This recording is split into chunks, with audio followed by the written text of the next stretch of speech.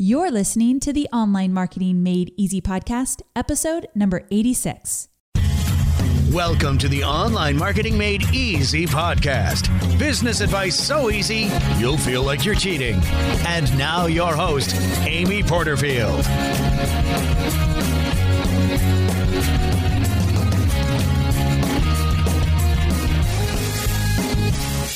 Hello. Welcome to another episode of the Online Marketing Made Easy podcast. I'm Amy Porterfield, and I'm delighted that you're here.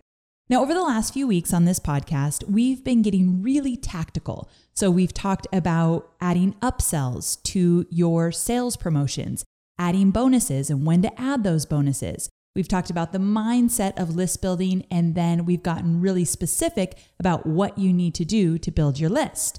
So if you haven't listened to those episodes, they're just a few back. So make sure to go check out upsells and bonuses and list building because, again, we got really tactical with that. And I want you to take some action in those areas to make sure you're always moving forward in your business. But today, I want to step back a little bit and look at the big picture and look at our team and how we're running our business and how we're setting things up. And I thought there's no one better to do that than my new friend, Dale Partridge. So let me tell you about our guest today. Dale is a veteran entrepreneur, and he's recognized as a business building expert. Now, this guy has started 7 companies since he was a teenager. One of those companies is Sevenly, named by Mashable and the Los Angeles Times and Forbes as one of the fastest growing social good startups in the country. Pretty impressive, right? In less than 2 years, Sevenly has given over $3 million in $7 donations to charities across the globe. But Dale is best known for his expertise in consumer trends, branding, marketing, and social media. He speaks as a creative leader whose mission is to influence an industry to rethink, this is cool, to rethink the models of how we do business today. Dale's words and work have been featured in various business publications. It's kind of astounding where this guy has been. Entrepreneur Magazine, Inc. Magazine, again, Mashable, MSM Money, and Los Angeles Times and Forbes, as I mentioned. I mean, he is talked about everywhere. He's got this magic touch when it comes to business. He's also the author of the book, People Over Profit, a phenomenal read I highly recommend. Now, I asked Dale on the show today because his insights go way deeper than surface techniques. They allow entrepreneurs to set a solid foundation for long-term success and self-correct at the pivotal moments in business when small decisions could have major impact. In Dale's own words, he says, "I build rock-solid strategies that provide leaders a clear path to the finish line. My role is not sideline coaching. I jump into the tactics, work alongside team members, and hold leaders accountable to completing the project." Good stuff, right? Now, I won't make you wait any longer. Let's go ahead and jump into my interview with Dale Partridge. Hey, Dale, thanks so much for being here. I really appreciate it. Hanging out with Mrs. Amy Porterfield. We're going to have so much fun. This is going to be fantastic. And before we get into all the good stuff I have planned for us, I think you have such a cool and interesting business background. And I would love for you to share a little bit about that, kind of to where you are today and the big projects you're working on. Totally. So I never knew I was supposed to be an entrepreneur. I really had no idea. When I was 18, I had 15 jobs by that point, and I've been fired from all of them. Oh, no. I literally got fired from PetSmart. I mean, what? Look at me. And I was unemployable, and I didn't realize that until I was 18. I started my first company. It was the Fit Image. It was an indoor personal training massage therapy company. And that was such a unique experience. I started a big business. It was $500,000 at that, at 18 years old, and I had 7 employees, and I hated my life. It was the worst thing ever because I turned out that I was a coach or a therapist to overweight wealthy women, and it was a good experience, but I didn't really enjoy building that business. And I started moving on to other areas of entrepreneurship. I took some money for selling that company to a young couple for $50,000. I was like the wealthiest 19-year-old Heck ever yeah. met. And I mean, $50,000 cash. I was thinking, oh my gosh, what do I do with this? One, I didn't pay taxes on it, and I had to pay taxes on it way later because I was that dumb. And but I took the money, and I was a huge fan of Chipotle. I ate Chipotle more than anybody you've ever met. I went there once 80 times in a row. No. And I did, and it was horrible. I still eat that much if I can get to it, but they don't have a Chipotle here in Bend. Anyways, I walk in, and the guy knows my name, and he says, "Hey, Dale, we went public today," and I had already just been getting into wanting to play the stock market. I actually bought this book called The Teenage Investor. I know it's super cliche, Amazing. but I ended up figuring out, learning how to play stocks. I put some money into an account, and this guy says, "Hey, we just went public." So I went online. I looked at Chipotle was at $21 a share as an IPO in 2006. I was like, this is crazy. I'm going to buy some stock. I bought about $10,000 worth of shares, and I just watched it go up. It was crazy over about a year and a half of time. It went up $126 a share. I sold, and I thought, oh my gosh, there's no way that I can make any more money. Now, if you look at it, I think it's like $450 a share. That is insane. So Chipotle was an amazing stock market. Their tick symbol is CMG. Anyways, I lost a bunch of money on solar stocks, so I ended up kind of not making that much money. Anyways, but took that experience, started a rock climb, sold that business a few years later, took that experience, started a branding agency, and then a conference company. And in the search for purpose and meaning, I wanted to create a company that was more than just putting money at the bottom line. And it wasn't until I really shifted my thinking from how to make $1 million to how to help 1 million people that really pushed me into my business, Sevenly, that most people, if they follow me, have heard about me from that. Yeah. And so Sevenly was the idea that every week we'd partner with a new charity. We'd give $7 from every item sold to support that week's cause. And we grew the company from about 0 to 10 million, 0 to 50 employees in about 2.5 years, and gave away $4.5 million. Oh my gosh. Crazy, right? So like, I think back and I go, what if we didn't? Like, what if I just didn't do that? And I think this is a call to people that are listening, who have a dream, who have an idea, who have a mission, who have a passion.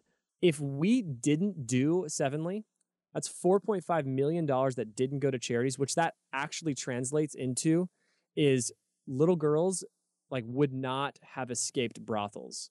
Little boys and girls would not have had clean drinking water. Families would not have eaten. Women would still be in domestic abuse homes. Like you got to think of the reality that when you start a business, it has nothing to do with you. You get the consequences of making money, which is a great consequence to have. But at the end, it's serving a purpose, a mission, a people. And so that whole thing is I realized, what if we didn't? And it would, when I think about it, to be honest, I think people would actually not be alive. Yes. I think that the money that we funded actually kept people alive. So whatever your dream is, make sure you crush on it, because it's not about you. It's about them. And this experience, I ended up selling some of my stock there, wrote a book called People Over Profit, which is kind of my philosophy on business, and started my new company, which is the first company I've actually owned by myself. So out of the 7 companies I've started, this is the first one I own solo. Interesting. And it's called? It's called startupcamp.com, and it's helping people figure out how to start their own business. So just excited to share some of those details with you here today. Yes, definitely. So let's talk about this book in terms of the 7 core beliefs, because I have a lot of questions related to those 7 core beliefs, but can we kind of lay them out first? Totally. Yeah, okay. I am. So when I writing this book, I looked at a bunch of different companies and I go, okay, who's winning? Now, I'll tell you what, I do not want to be the wealthiest person that nobody likes. Amen. Okay. I don't want to be the most successful person that nobody respects or that nobody trusts. And I don't want to create the biggest company that has great products, but people don't really connect with it. So I started looking at companies and I go, what are the similarities, the characteristic traits between these great brands that aren't just profitable, but the culture's winning? The leaders are respected. Their long-term success, they have been profitable for many years on end. Their employee retention is high. Their culture is strong. The consumer connection to the brand is very well connected, and people are passionate about them. And I came up with a handful of companies, And I looked at the leaders and I wanted to find some similarities. And I found out while most business leaders are looking in the Harvard Business Review for like the next strategy or tactic on how to create a better business, these leaders instead were leaning on the lessons that they learned in like kindergarten. And it's, to be, to love one another, to be kind, to be honest, to tell the truth, to have integrity, to share. And now it sounds so stupid simple because it is. These are the things, though, we got to remember, Amy. How old are you, Amy? 38. 38. Okay, I'm 30. And we are in our 30s and we still struggle with telling the truth. Okay, that's one we've got to go down for sure. We've got to talk about that one. But yes, you're right. So it's this idea that we still struggle with all these things as adults.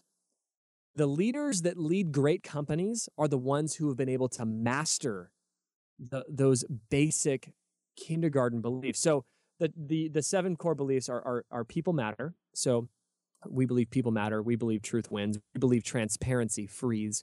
We believe authenticity attracts. We believe quality speaks. We believe generosity returns. And we believe courage sustains. So those are the characteristics, the cornerstones of these great companies that are people over profit leaders. Awesome. And in the show notes, amyporterfield.com/80, we're going to list those so people can kind of go back to them. But let's dive into a few of those. You got to talk to me. You're really passionate about telling the truth. And you're also very outspoken about the fact that people lie. And when I was reading, I thought, and you have a lot of great blog posts about this as well, that I'll link to a few of those in the show notes. But when I was reading that, I thought, okay, so my audience, the people we're speaking to right now, they likely have really small businesses. Either they're just starting out or they have a really small business, maybe a content person, an admin person, and then they're the person hustling. And they're thinking, lying, I can't even imagine that's going to be a part of any challenge I have. That sounds like a big corporate problem, but it's not, right? It's not. No, I mean, people.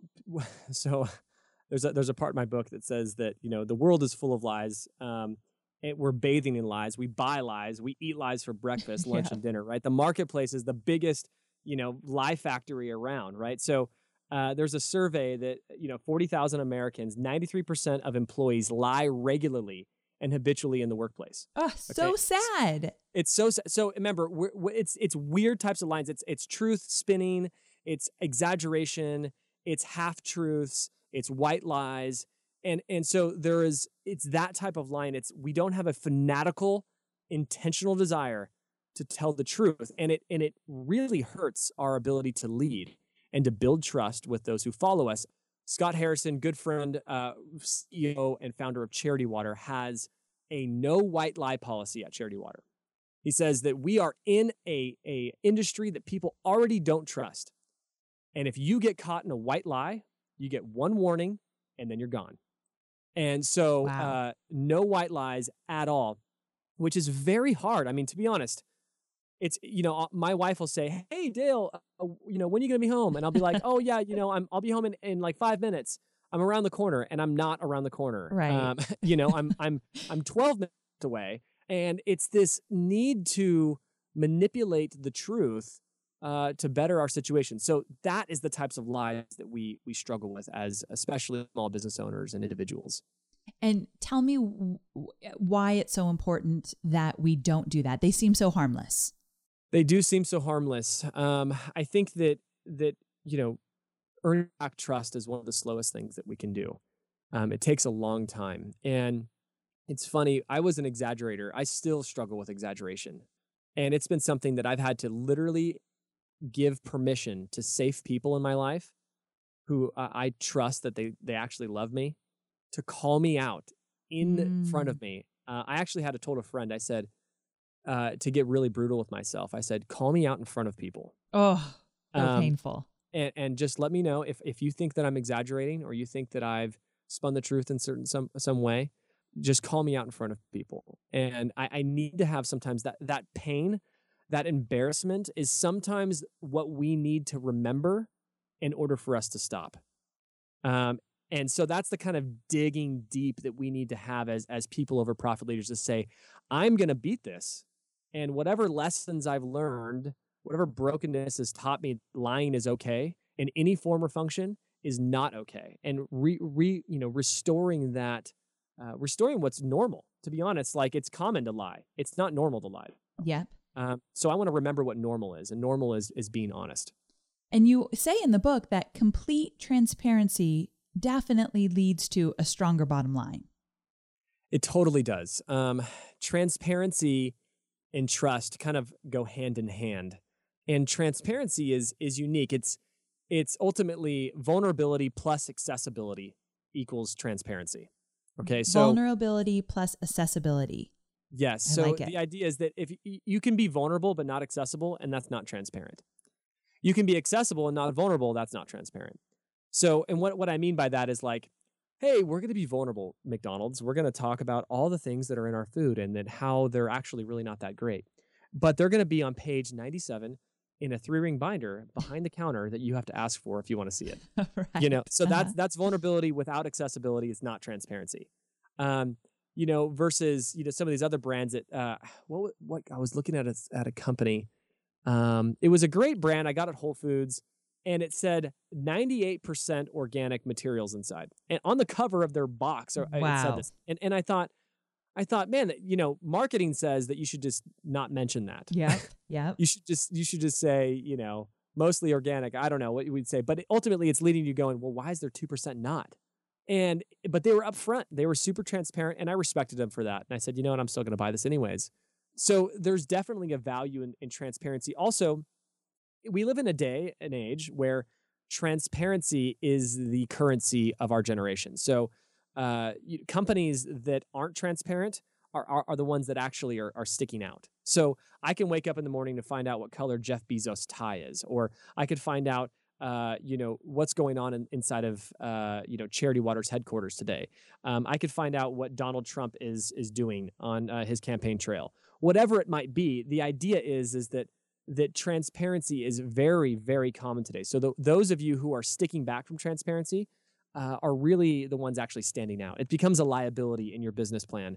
And transparency is a little bit odd for an older generation, but not as odd for the millennials. So I'm a big fan of just pushing yourself step by step and sharing a little bit more of what you do. For example, I share exactly how much money I make, which is a crazy thing, right? That is so crazy. I haven't done that. I talk about how much money we make and how much we spent in some of my launches, but like you and Pat Flynn and John Lee Dumas, like you guys are putting it all out there. And I love that. And it's really awkward sometimes because is it? Because sometimes you make less than you did the month before and you go, well, this is a public show that I didn't perform better this month. You have to give the details that you've been giving. And I talk about some of the wins and losses that I do every month.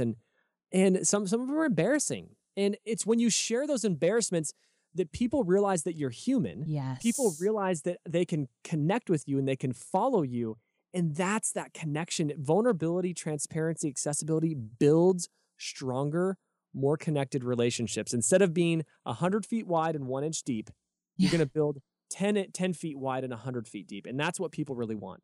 That's so true. I'm going to link to some of your posts about your earnings because I think it's really important to see how you do that and kind of how you share the good and the bad, which people need to hear. And they totally respect and appreciate that. So I love that you brought that up. Now, I don't want to get too off course, but it's so timely. The morning that we're recording this, I'm sure you've heard about the whole Amazon thing. I have. And it just was so timely in terms of jumping on here with you. I don't think we don't know enough right now. Will you kind of explain a little bit what came out? Because I have a question about that. Yeah. So Amazon, ultimately we find out that their culture is not as great as people might think it is. There was a statement that said something like, Amazon is where overachievers go to die, or something like that, right? Seriously, it's horrible. Yeah. So if you're an overachiever, ultimately you're not an overachiever at Amazon. You're like an underachiever there. And so one thing that I say is that, this is probably one of my favorite quotes from the book is how you make others or how you make employees feel about themselves says a lot about your leadership. Okay, so Jeff Bezos is leading this thing, and he's a great businessman. I'm not going to say that he's a great leader, but I'm saying he's a great businessman. And their margins and their IPO, or not their IPO, their the public figure in terms of like the stock market and their investors, most of them don't like Jeff Bezos, right? Most of them are unimpressed with the company's performance. What this is happening is that you realize that if the employee morale falls, the company is not far behind. So I'm not going to say that Amazon's falling, but this is a massive red flag. When your staff, especially at a company that size, doesn't feel valued, they feel like they're a part of a machine instead of a piece of a mission, that becomes a massive problem for big companies or small companies. Starting with your very first employee, you need to make sure that you remember that statement. How your employees feel about themselves says a lot about your leadership. So good. We're going to have to tweet that one. So that was my question for you, kind of how you feel about this and what you see just right on the onset since it just happened. But that leads perfectly into my next question. And that is, a lot of people listening, like I said, they're just getting started. So let's say that you're coaching an entrepreneur and they're in their early stages of building their business.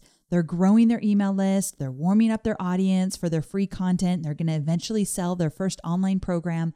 They've hired their first employee, like you just mentioned.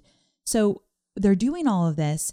And what are the danger zones maybe for them to look out for or be aware of so that they don't start drifting into valuing profit over people? Because right now they're feeling like, no way, I'm not going to ever do that. But I feel like it can happen over time, and it's almost off your radar sometimes. Yeah. So, okay, a couple things is people over profit mentality must be built in, not tacked on. People over profit mentality must be built in, not tacked on. Okay, tell me more. Okay, so it needs to be something you start from the beginning. Okay, for example, if we started Sevenly and we said, hey, you know what? Once we start making money, we'll start giving money. It just wouldn't work. You need to start from the beginning, and you need to build your business model around the value systems, the mission, the purpose, the passions that you have currently, the cares, that you want. So you see a lot of companies right now, they're adding like maternity leave, 5 years later, right? Right. It's mostly because the market says that, if you don't do that, then you're a horrible company, right? But what I'm saying is that build these things in the beginning. If you want to start giving, if you want to start being generous with your employees, start being generous the very first day. Don't expect yourself to go, well, when we start making money, then I'll start giving my employees more time off. When we start making money, then I'll start paying my employees 10% above industry average. When we start making money, then I'll start giving to the cause that I care about. That just doesn't work. When we start making money, then I'll stop lying in my marketing, right? Because there's that actually happens. People do this whole thing, fake it till you make it. Yep. I'm not a big fan about that because it takes to fake it before you make it and not lie is almost impossible. Yeah. So or misleading people. People love honesty.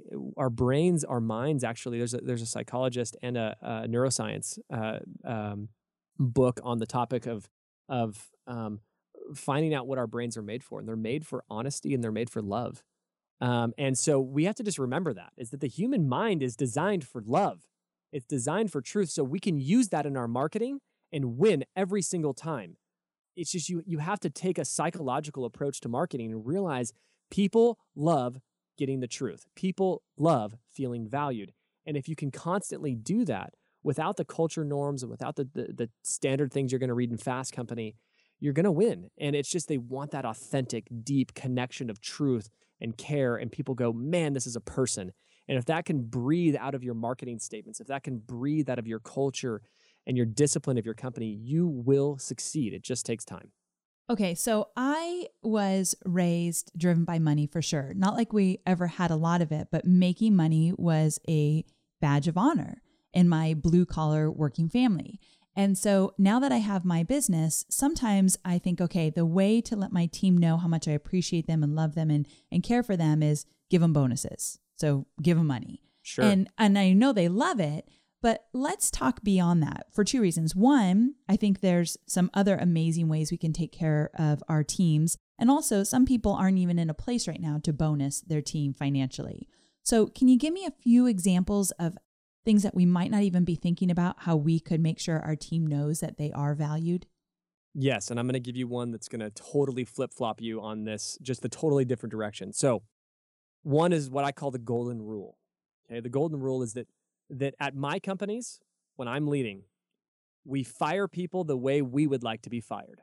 Ooh, that's so good. Okay, and so this is very important to take in consideration, because this is a way to build trust, to love your people in a way that has nothing to do with incentivizing and money. It makes them feel safe.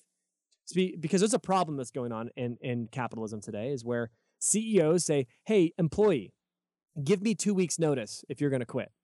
Oh yeah. Okay. Mm-hmm. And the problem is that we don't say, employees don't say, "Hey, CEO, give me 2 weeks notice before you're going to fire me." Right.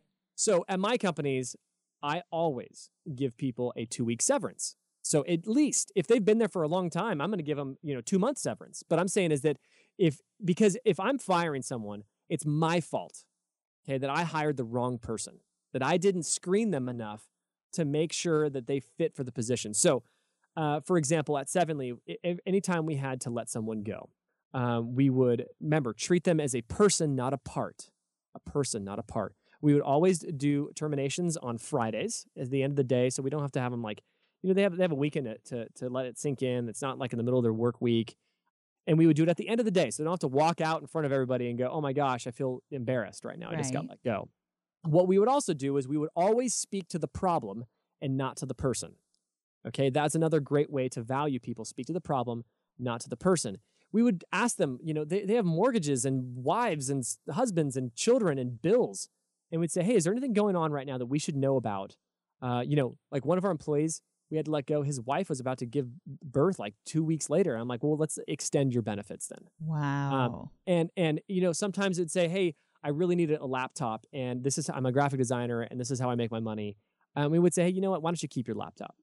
And we would do things like this. And what it would, so the last thing we would do is we would say, and actually I will say 2 more things. One thing is I would also give them a letter of recommendation for the things they were good at.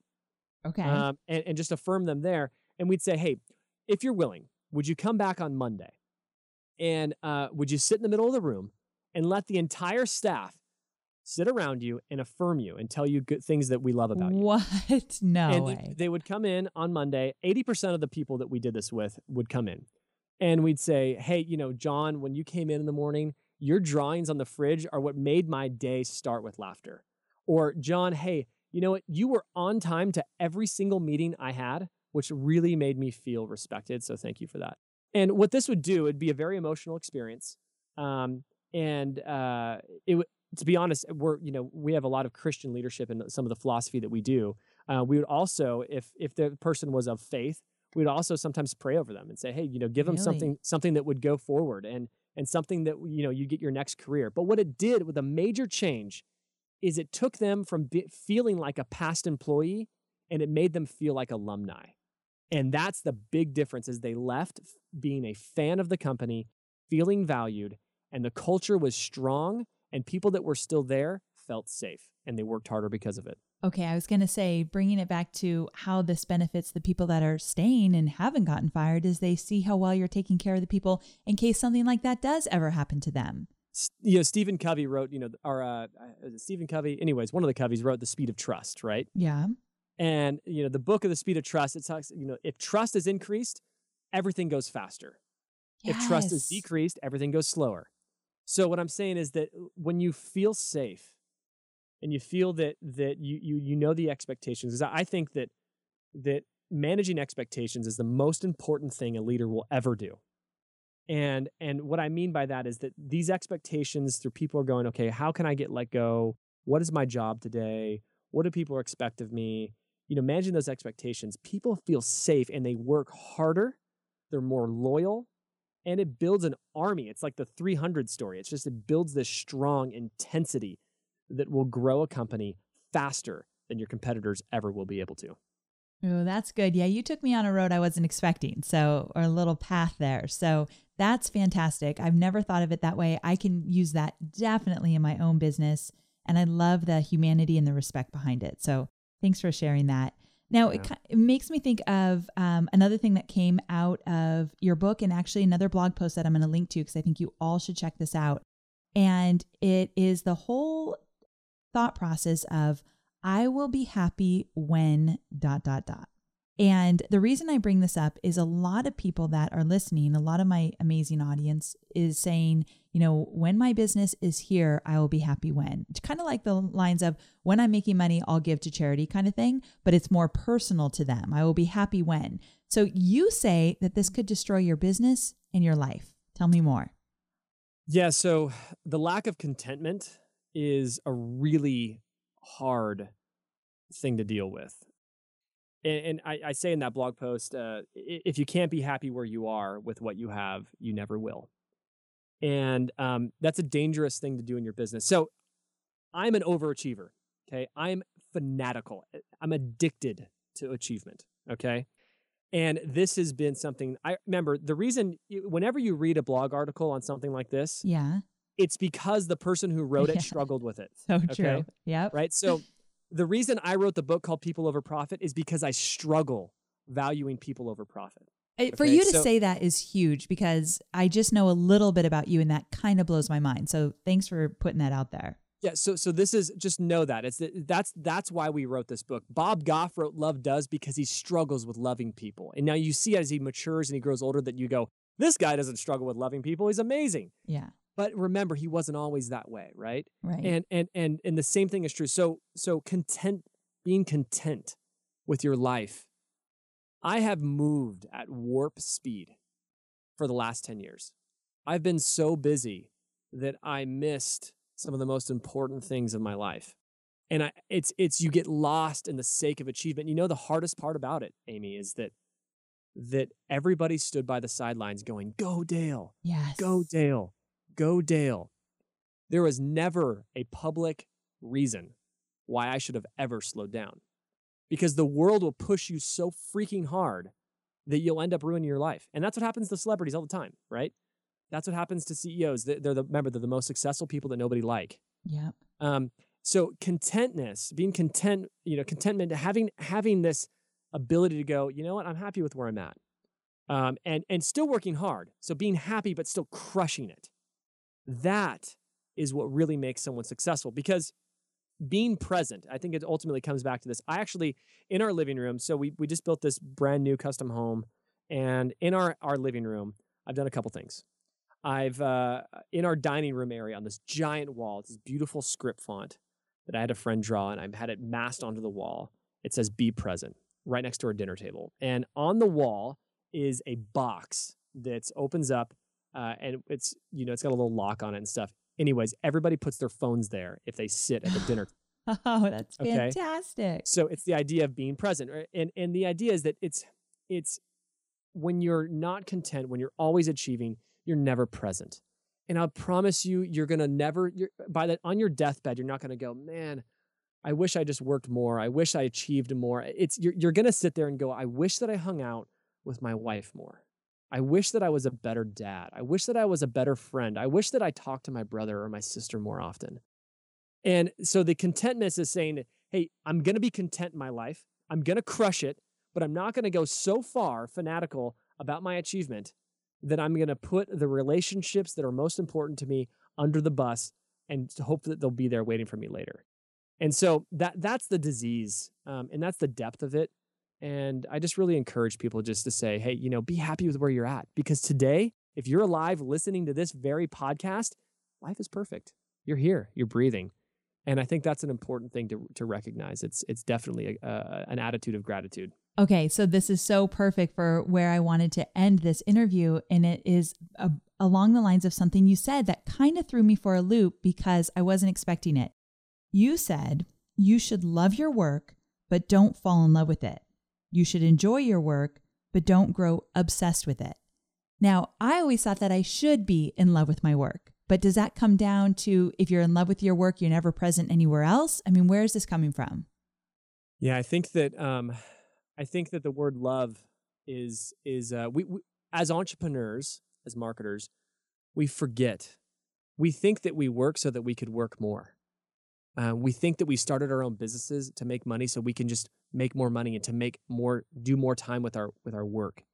That's not the case. Remember that the entrepreneur, the job is to make more money with less time. That's the job of the entrepreneur.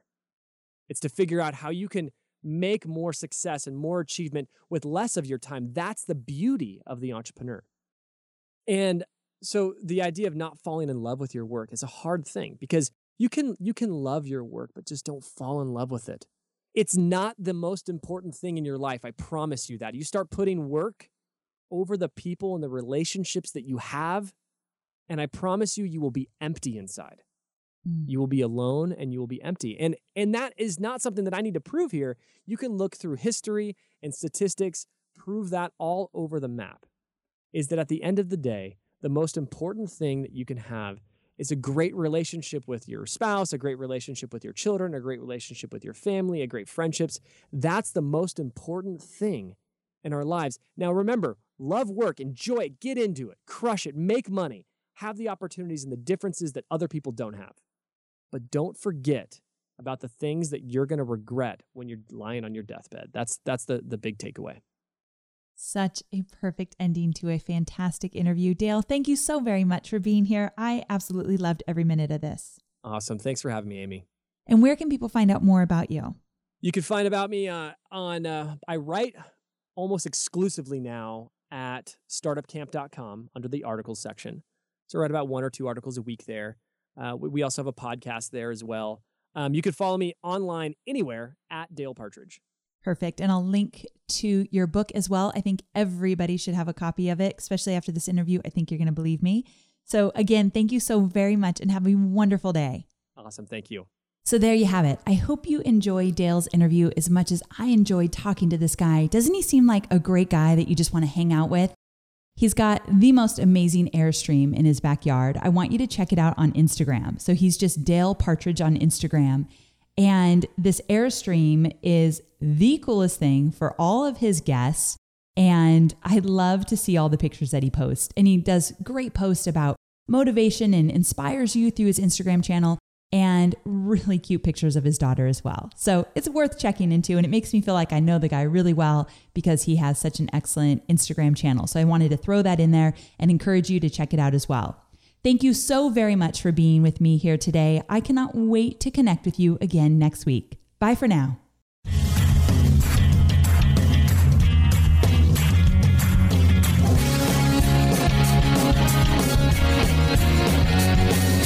Thanks for listening to the Online Marketing Made Easy podcast at www.amyporterfield.com.